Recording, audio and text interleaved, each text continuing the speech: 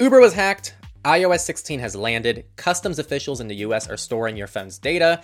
Updates to Firefox Relay, which are actually really cool, and more. Welcome to Surveillance Report 103, where we're dedicated to keeping you private and secure with the latest news in the last week. I am Henry from Techlore, returning from a fun hiatus, so I'm glad to be back. I'm Nathan from The New Oil, and I've been here. No, man. You can cut that. It's fine. So, for the promo segment this week, Patreon's a big place to support us. It's recurring, it gives perks back to you, and it's where we prefer everyone supports us. But if you don't like Patreon, and especially with the privacy and security stuff that's been coming up lately, which we're still looking into, by the way, feel free to support us on Monero as well. Monero is really like the most private way to do it, but we don't really have a way to give you perks for doing that. Just thank yous. And we see all your transactions, so thank you all who do send us Monero. All right, with that, we're going to jump right into our highlight story. This just happened, so for the record, by the time you're watching this, there may be more news. That happens a lot with these last-minute stories, but we're talking about Uber's latest hack. And I say latest because there was one a few years ago. We'll talk about that in a second. So, I believe it was on Thursday, Uber suffered a cyber attack with an alleged 18-year-old hacker downloading HackerOne vulnerability reports and sharing screenshots of the company's internal systems, including the company's security, software, and Windows domain, email dashboard, and Slack server. So allegedly, this person gained access because they found somebody's credentials through another method which was not disclosed. They attempted to log in with those credentials, and the employee that they were trying to log in with had multi-factor. And it just kept spamming them with a little push notification. So the attacker actually got a little genius and messaged that employee on WhatsApp and said, hey, I'm from IT, our system's bugging out, or whatever excuse he made up. If you want to get those MFA requests to stop, go ahead and accept it. And the employee did, and that's how the kid got in. Uber claims that no user data was stolen and all systems are now working. They would claim that, and they don't exactly have a great track record for being transparent with data breaches, which again we'll get to in a second. The article says it's possible that the attacker has already sold off this information about stolen vulnerabilities to other attackers so that they can do more damage in the future. And so that's everything we know at this time. Again, by the time this comes out, there may be more news. This is an evolving story. But Henry is going to go ahead and talk about an update to their previous data breach from 2016. I sure am. So Uber's ex-security chief faces a landmark trial over data breach that hit 57 million of their users.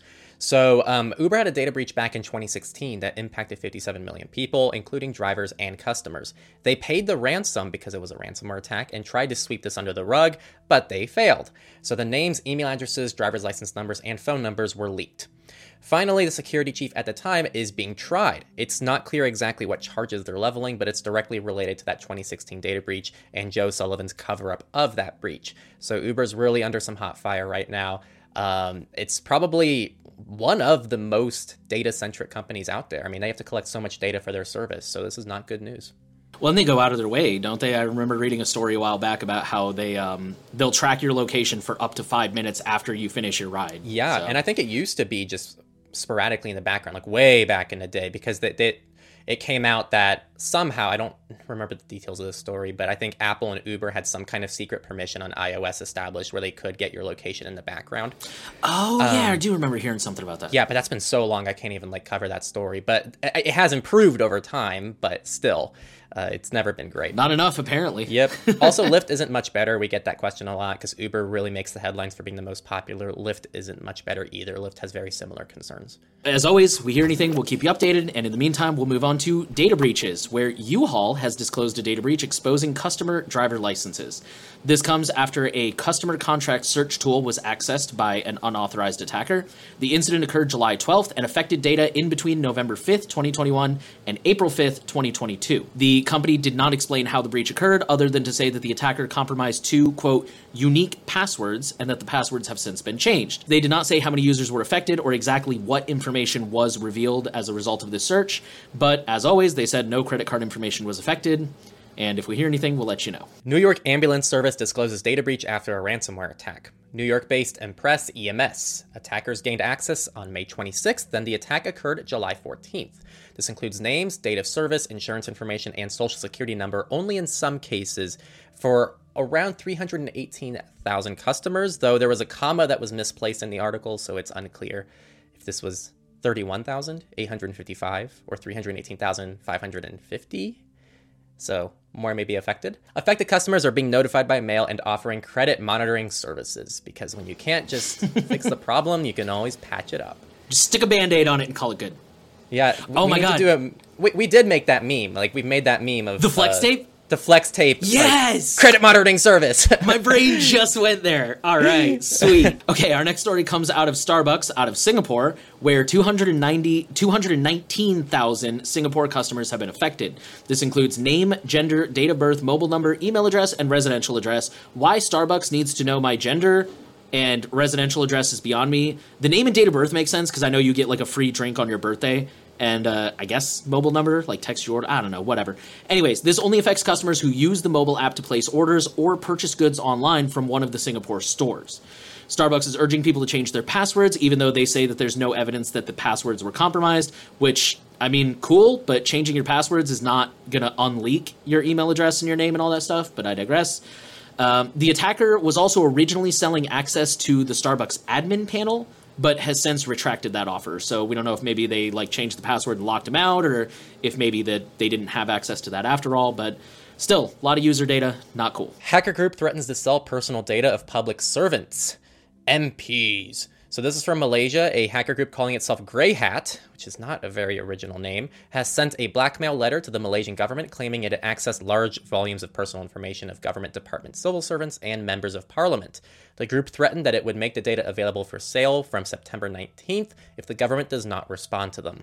As far as we know, the data has not been exposed despite the deadline, so it's hard to know if the attacker was bluffing or if other factors have delayed the breach. September 12th. I'm sorry, that was a typo on my end. So it was this past Monday, but still has not published the data as far as we know. So yeah. All right, and our last data breach comes from Cisco. This is an update, and it says Cisco confirms, I'm totally going to screw this up, Yanluang ransomware leaked stolen company data. So again, update to a previous story. Cisco originally denied a data breach back in August. So this ransomware group claims that they have a lot more data than Cisco is owning up to.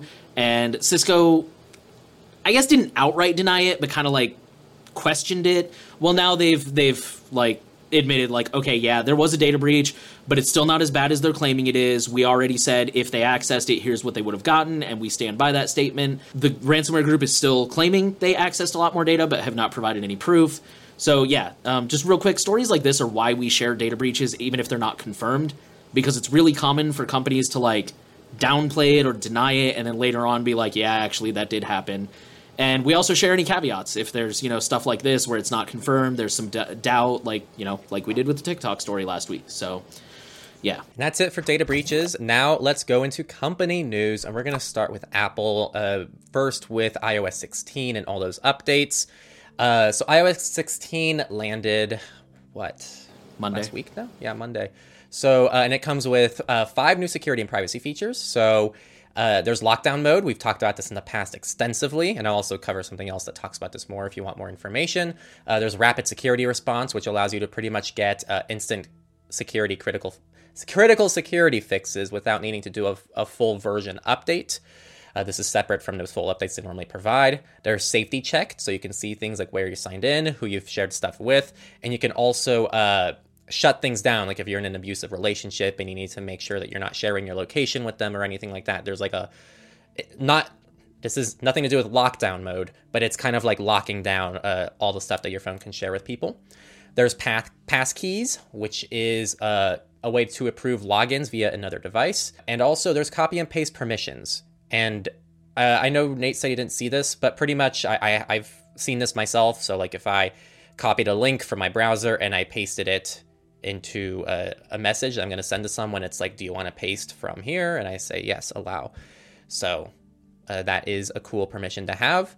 And if you want more information about iOS 16, Jonah and I, Jonah from TechLore and myself over on the TechLore end of things, just talked about iOS 16 in like a 45-minute session. If people are interested in that, it's like a long form discussion where we cover all these things very in depth. So we'll leave that down in the description too. And the final thing, EFF has released Cover Your Tracks. So this used to be Panopticlick, which is their fingerprinting tool. It's now been rebranded to Cover Your Tracks. That happened like last year, I think. But now that will also detect if you use iOS 16's lockdown mode. Now we talked, I think 2 weeks ago, about how John Osbey from Crypty released a tool that pretty much, and that came out on The Verge, where essentially You can tell if people are using lockdown mode, and so we suggested people just enable lockdown mode to make this a little bit more anonymous for people who use it, so it's not as fingerprintable, kind of like how Tor would work. Cover Your Tracks is actually using the same exact, like what they're doing is based exactly on what John Osbey and them did. So they pretty much took their tool and put it into their own Cover Your Tracks tool, which is awesome. So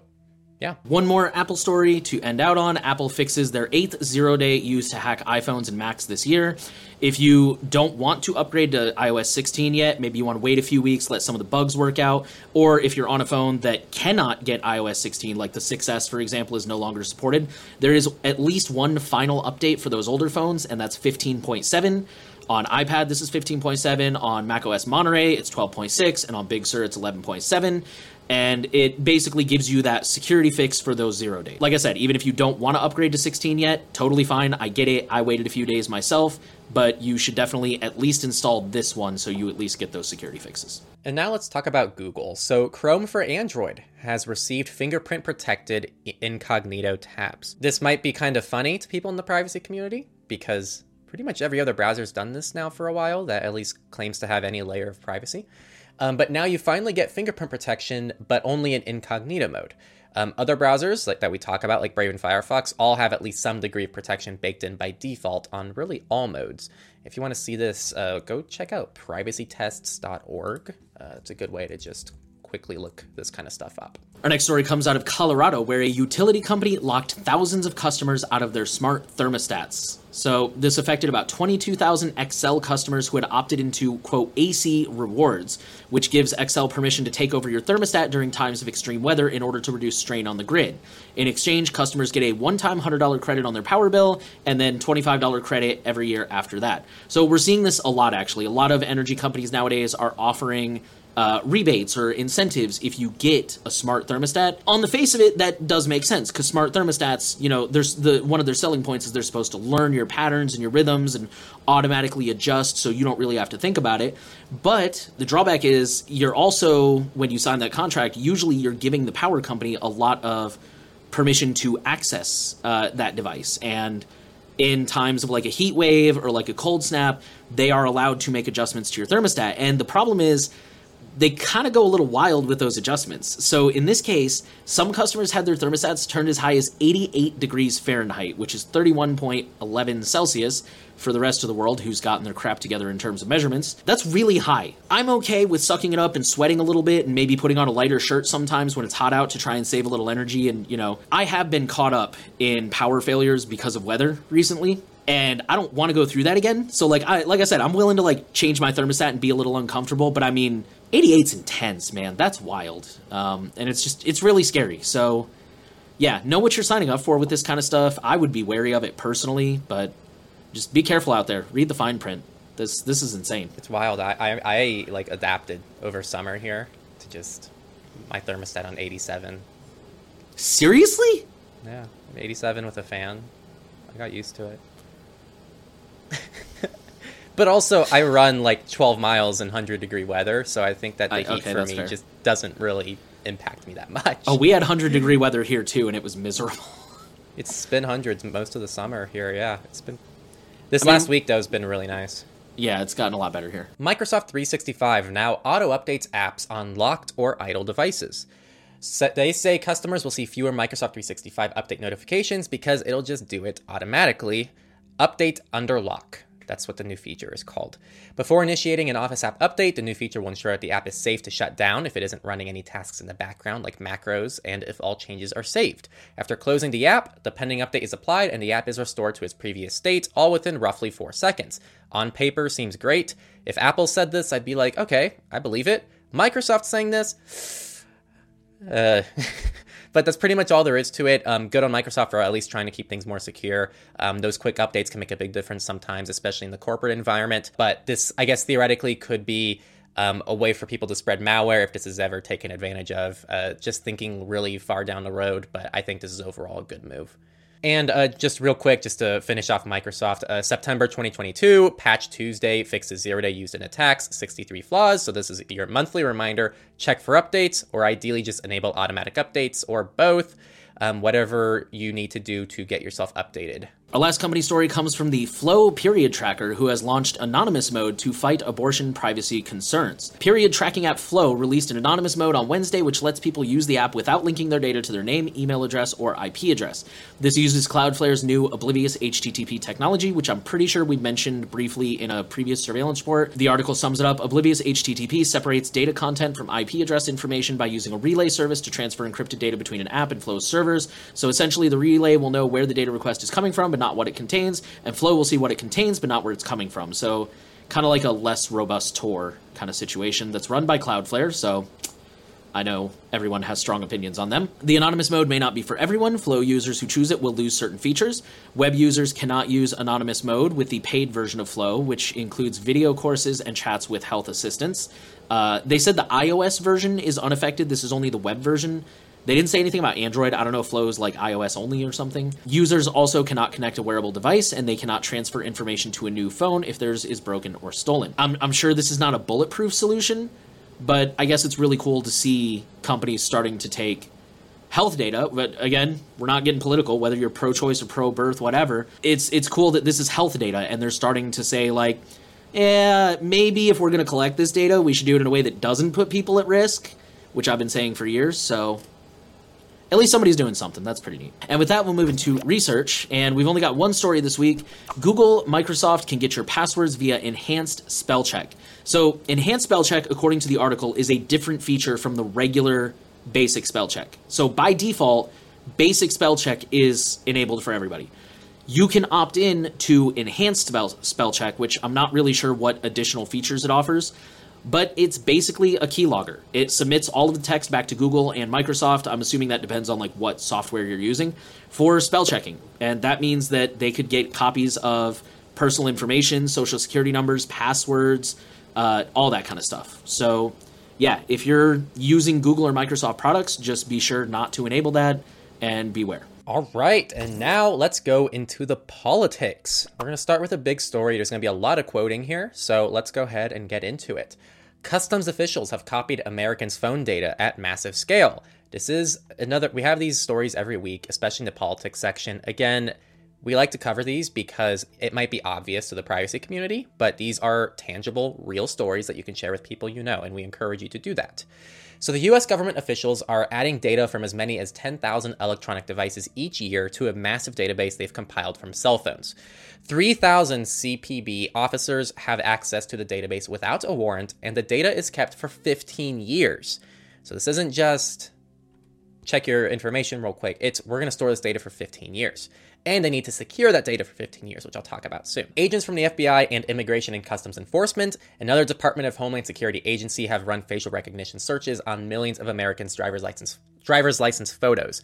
They have tapped private databases of people's financial and utility records to learn where they live, and they have accessed location data from license plate reader databases that can be used to track where people drive. Their inspection of people's phones, laptops, tablets, and other electronic devices as they enter the country has long been a controversial practice that the agency has defended as a low-impact way to pursue possible security threats and determine an individual's intentions upon entry into the U.S. But the revelation that thousands of agents have access to a searchable database without public oversight is a new development in which privacy advocates and some lawmakers warn could be infringement of Americans' Fourth Amendment rights against unreasonable searches and seizures. CBP officials declined to answer questions about how many Americans' phone records are in the database, how many searches have been run, or how long the practice has been going on, saying it has made no additional statistics available due to law enforcement sensitivities and national security implications. Inserting a thought here, I think no matter how you stand on this, whether or not you think that people need to collect all this data, you would think that a public service, they need to answer some basic questions about how many Americans' phone records are in this, not just people who aren't American, but this isn't legal by the Fourth Amendment, and that's what privacy people are complaining about, and that's what I would complain about, and probably most people who understand what's going on would complain about. The officials have said that their default configuration for some of the searches has been to download and retain all contact lists, call logs, and messages. And here's a quote. "It's not just what you say or do that's of interest to DHS. It's what everybody you know says and does. You may become suspicious just because someone you're only tangentially. Tangentially. I've not heard that word. Really? Tangential. Say it again. Tangentially. Tangentially. Say that 7 times fast. You may become suspicious just because someone you're only tangentially related to says something on your timeline or is in your call log. And then when you have 2,700 people having access to this data, you have very little control over the uses to which they put this information. And then my thought that people aren't really talking about is storing data for 15 years. Security, attackers, everything adapts so quickly, especially in the InfoSec world. And the fact that we have a government agency, which we know notoriously does not keep up with things very well, they have to store and secure this data for 15 years. So I already have concerns with them collecting this data and the lack of oversight, but I also worry about a possible data breach. This seems like a perfect place for just a random hacker to strike, and all these people are going to end up, I know in 3 years we're going to cover some story that's going to relate to this. Okay, our next story comes from DuckDuckGo, Proton, and Mozilla, who have thrown their weight behind a bill targeting big tech surveillance. Quoting the article, a group of privacy-focused organizations have signed a letter imploring U.S. Congress leaders to schedule a vote on a bill that would hamper data collection by tech giants and promote user access to online privacy tools.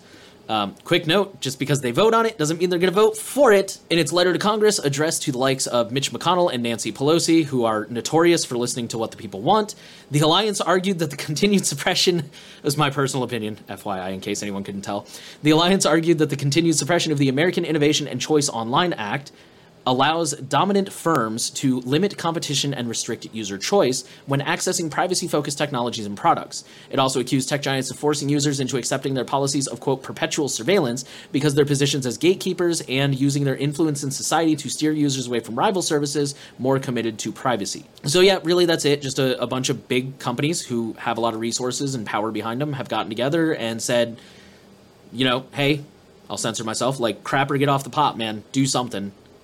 I don't know if that's a gross saying, but I heard that growing up. So, yeah, just do something. Do something with this act. Go ahead and vote on it. Stop kicking it around. Stop wasting time. And over in California, the California governor has signed a sweeping child's online safety bill. This is an update to the story last week. So if you want more information, go back and rewatch 102, Surveillance Report 102. The bill has been signed into law now, so expect to see challenges from this. Nate said he is now going to use his VPN in a different state to avoid having to upload his ID to any services or anything like that.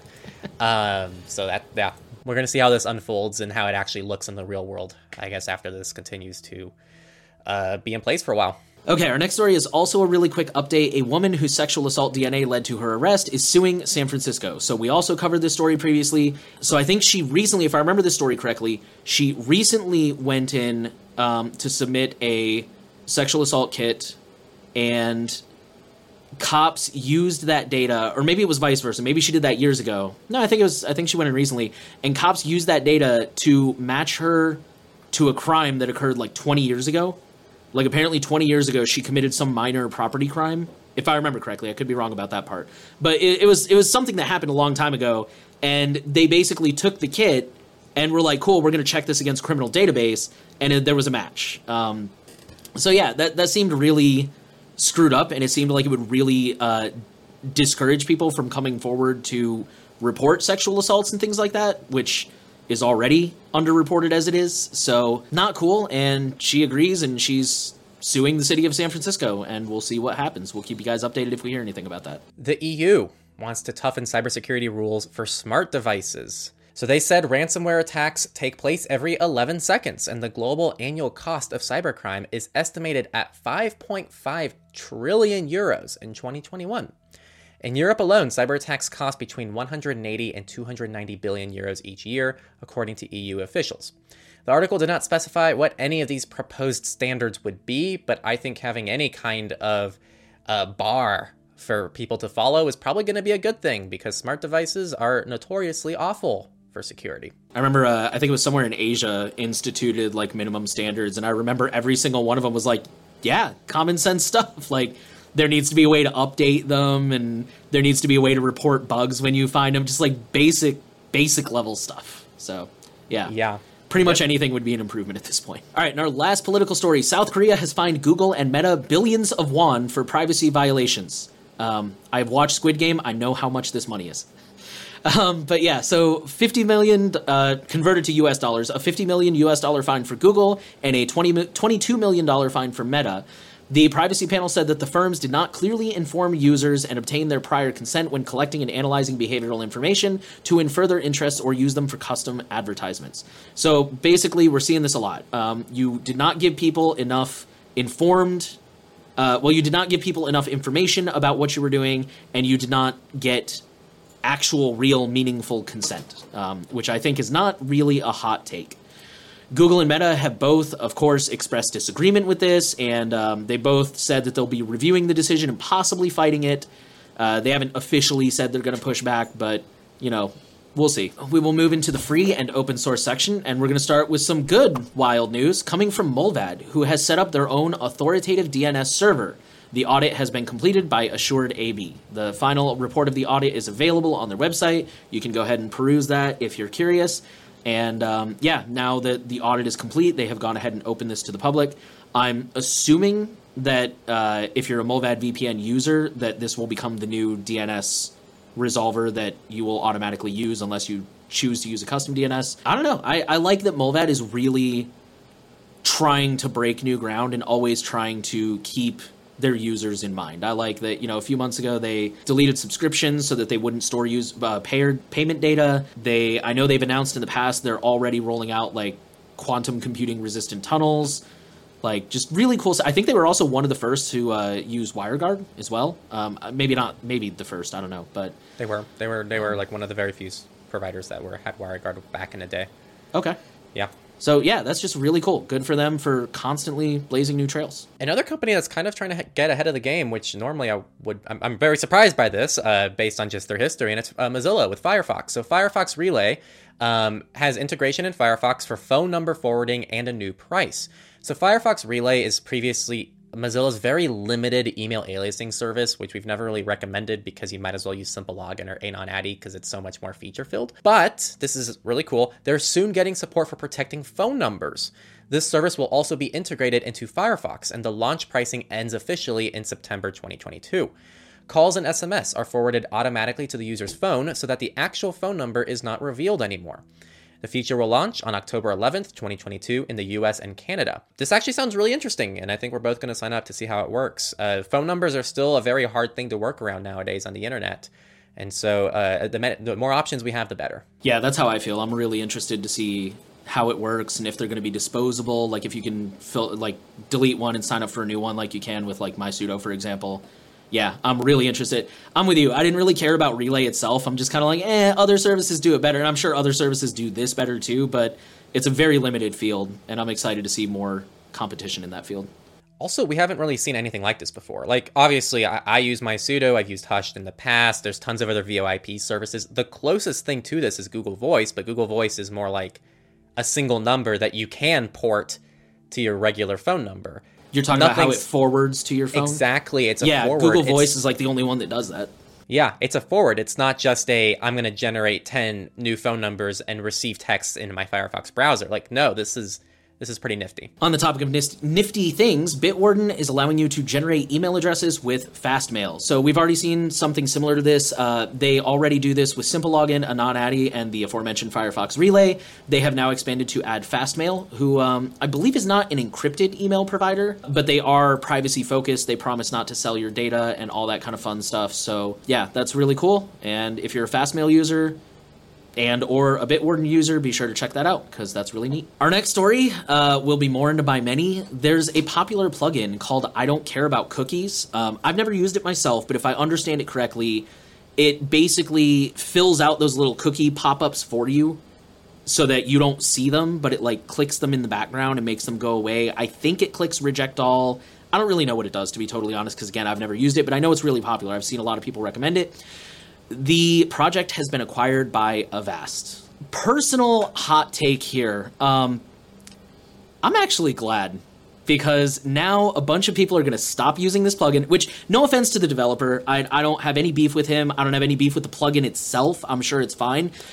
But uBlock Origin has this exact same capability. I forget exactly what filter it is, but there is a filter you can go add and enable. It's not on by default, but you can go enable it. It's in the list, so you don't have to do any fancy adding special filters. You go enable it, I have not seen a cookie banner pop up on like 80% of websites in so long. And so I think in that sense, I feel like this is just another redundant plugin, and the more plugins you have, the more fingerprintable you are.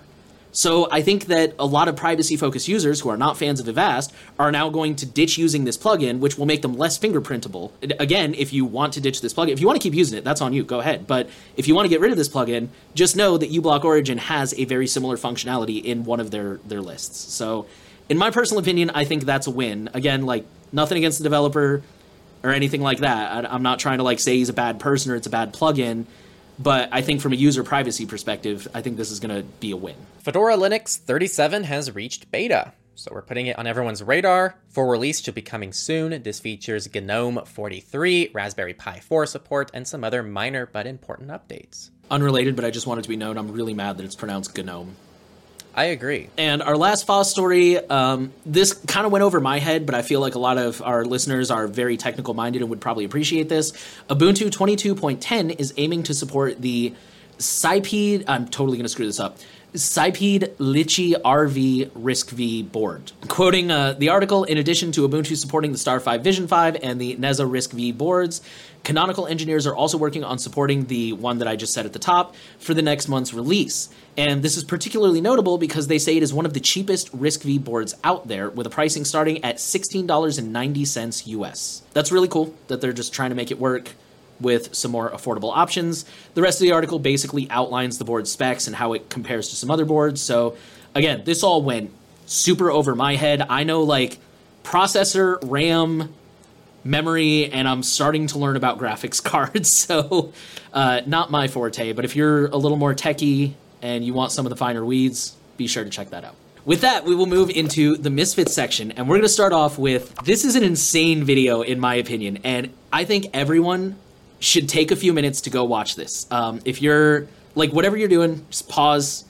If you're driving, as soon as you get where you're going, like, stop, go to the show notes, look at this video. If you hate TikTok, use Proxy Talk to, like, avoid it. This guy is Kurt Skelton, and he is a TikTok influencer with 338,000 followers. But he doesn't exist. The girl made him, the girl who's behind this, she made him using AI and deepfake technology. And in this video, she walks through every single program that she used, all the data points that she fed it, her like logic behind doing different things. And it's just mind-blowing because she's been like faking this person for years, I think. Actually, I'll be honest, I didn't look at how far back it goes, but if 338 followers has to have been at least like 6 months or so. And it really raises a lot of concerns about like deepfake technology and disinformation as we move into the future, and just kind of shows you like, this is just some random girl on the internet, as far as I know. I don't know anything about this girl, but as far as I know, she's not like a professional graphic designer or anything like that, or like visual effects artist.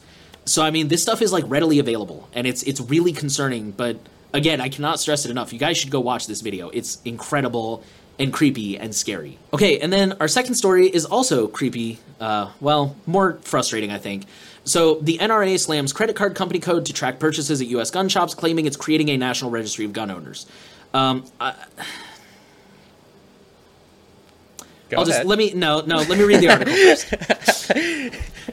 Okay, so let me start with the article. Basically, Visa, MasterCard, and American Express are creating a new business classification code to indicate gun shops.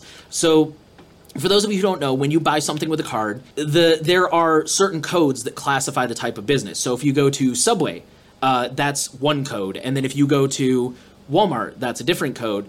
But if you go, for example, if you go to Subway and you go to Wendy's, those might be, I don't know, I haven't looked up, but they might be the same code because they're both fast food, for example.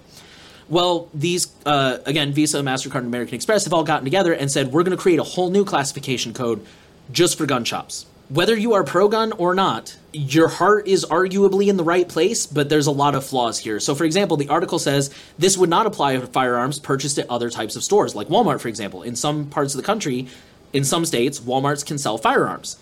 So I can go to Walmart and buy a gun, and it doesn't get tracked under that code. And it also goes the other way around. Like, if for anyone who's never been in a gun shop, a lot of the time they have, like, other things, like knives and, like, hunting clothes and stuff like that. So I can go into a gun shop and buy a knife, and now that's going to be flagged under that code. I don't know about the whole creating a gun registry thing. That's I'm not going to get into that. But, like, at very least, I think we can all agree, like, this has some glaring loopholes in it, and it's also not necessarily fair to the person who just wanders into the gun store and buys a camouflage jacket because they like camouflage. I don't know. It's really weird. It seems very not well thought out. Well, is there any negative implication? I mean, like, this isn't inherently privacy invasive. It's just a classification for the business you shopped at. Is there something I'm not seeing there? I think... how can I say this without being political? Because, like, no one's complaining that, like, where they eat and if they go to, like, a doctor's office and use their credit, they don't care about, like, all of those data points. So why is this different than that? Like, I'm asking.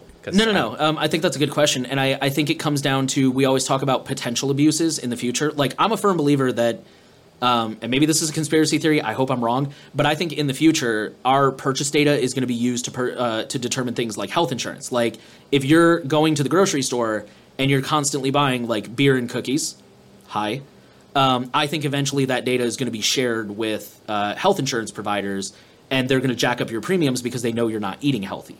And I think this is the same thing. If there ever were some kind of crackdown on firearms in the U.S., I think things like this make it easier to crack down on those people. Or even just like political data, like who generally shops at gun stores? Right-leaning people and people who vote more on the conservative side of the spectrum. So if there's ever a data breach, they could use that to, like, target people of a certain political persuasion. So this story makes me just mad, though, because all the purchase data is, like, this is relevant to any issue, not just guns. So this is like a response to it really is. Now, you're right. This now impacts me, so now I want to talk about it and talk about the privacy implications. That's kind of what makes me mad about this, because the NRA doesn't ever talk about privacy, but now that it affects possible, like, collection of gun information, now it's relevant. So I think what I'm getting at here is, for me, what this story speaks to is that people only give a damn about privacy when it impacts them and their cause. And we're trying to get people away from that, and that's why I get frustrated by comments when we say things that are generally for the pro-privacy, regardless of political preference. And people are like, I can't believe you defended XYZ when they said XYZ 3 years ago. And it's like, we don't care.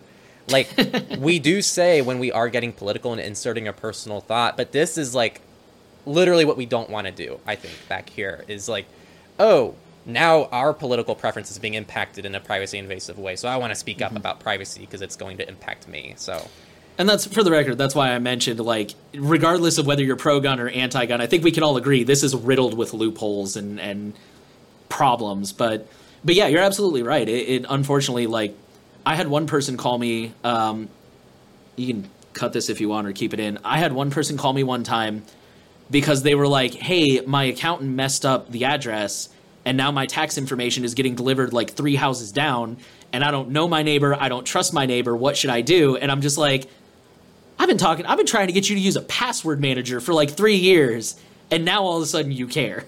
Like, yeah, I see it all the time in my personal life. People that, like, previously didn't care about privacy, as soon as something happens, they're just like, oh God, now I care. And on the one hand, it's like, yay, now you care. But also, like, damn, dude, where were you 3 years ago when I was trying to tell you? Yep. People just don't, I mean, and this applies to when the opposite political party takes presidency, and now you're like, oh, they're going to take over the country, and they're going to invade our homes. I need to protect everything. And it's like, why? Why didn't you feel that way before?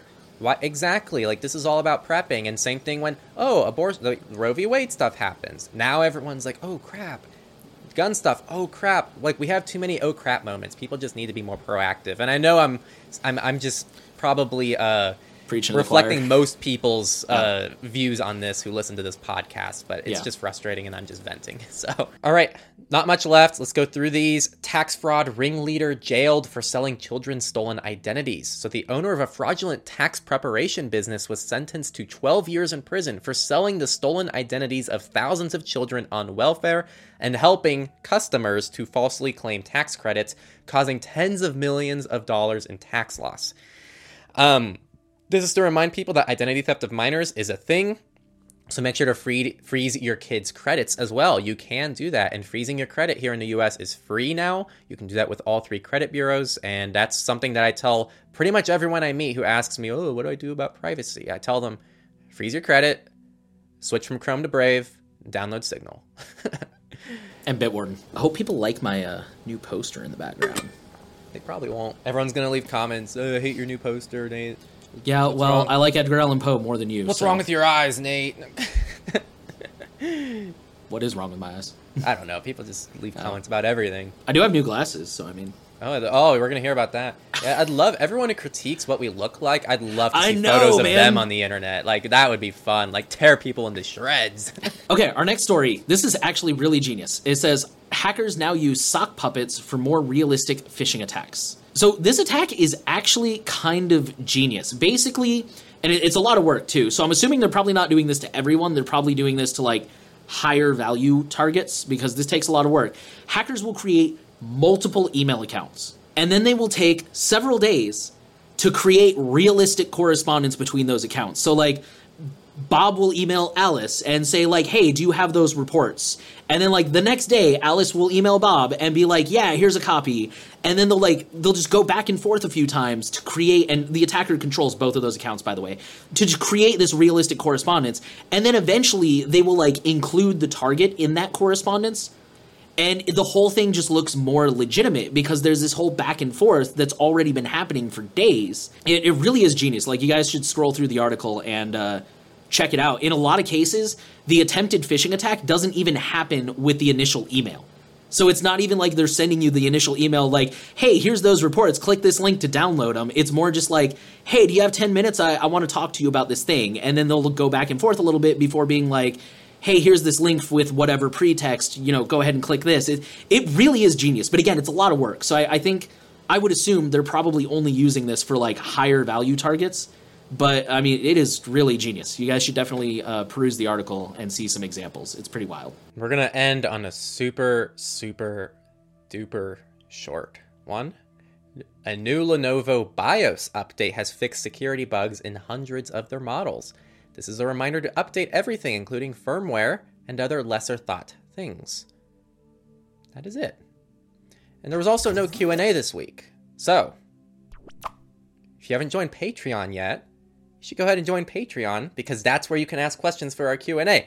If you want to ask us anything, personal stuff, we won't answer all personal questions, but we'll at least see them. Anything about the if you ask for personal stuff, people are going to ask for your nudes. They will. I've seen the comments. That is asked a lot. But for your OnlyFans link, you know what? I don't have an OnlyFans, but I have a PixelFed account. hen.omg.lol. Go visit my website. It's PixelFed. I post things there. Nothing crazy.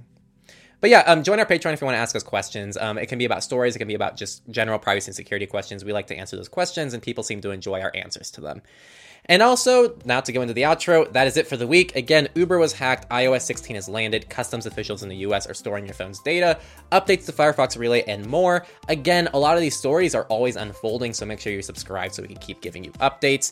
And also, just going to remind you, Patreon, if you haven't joined that already. And also, if you don't like Patreon, we have Monero as well. You can just send us some one-time tips. We see all your tips, and we love all of you for it.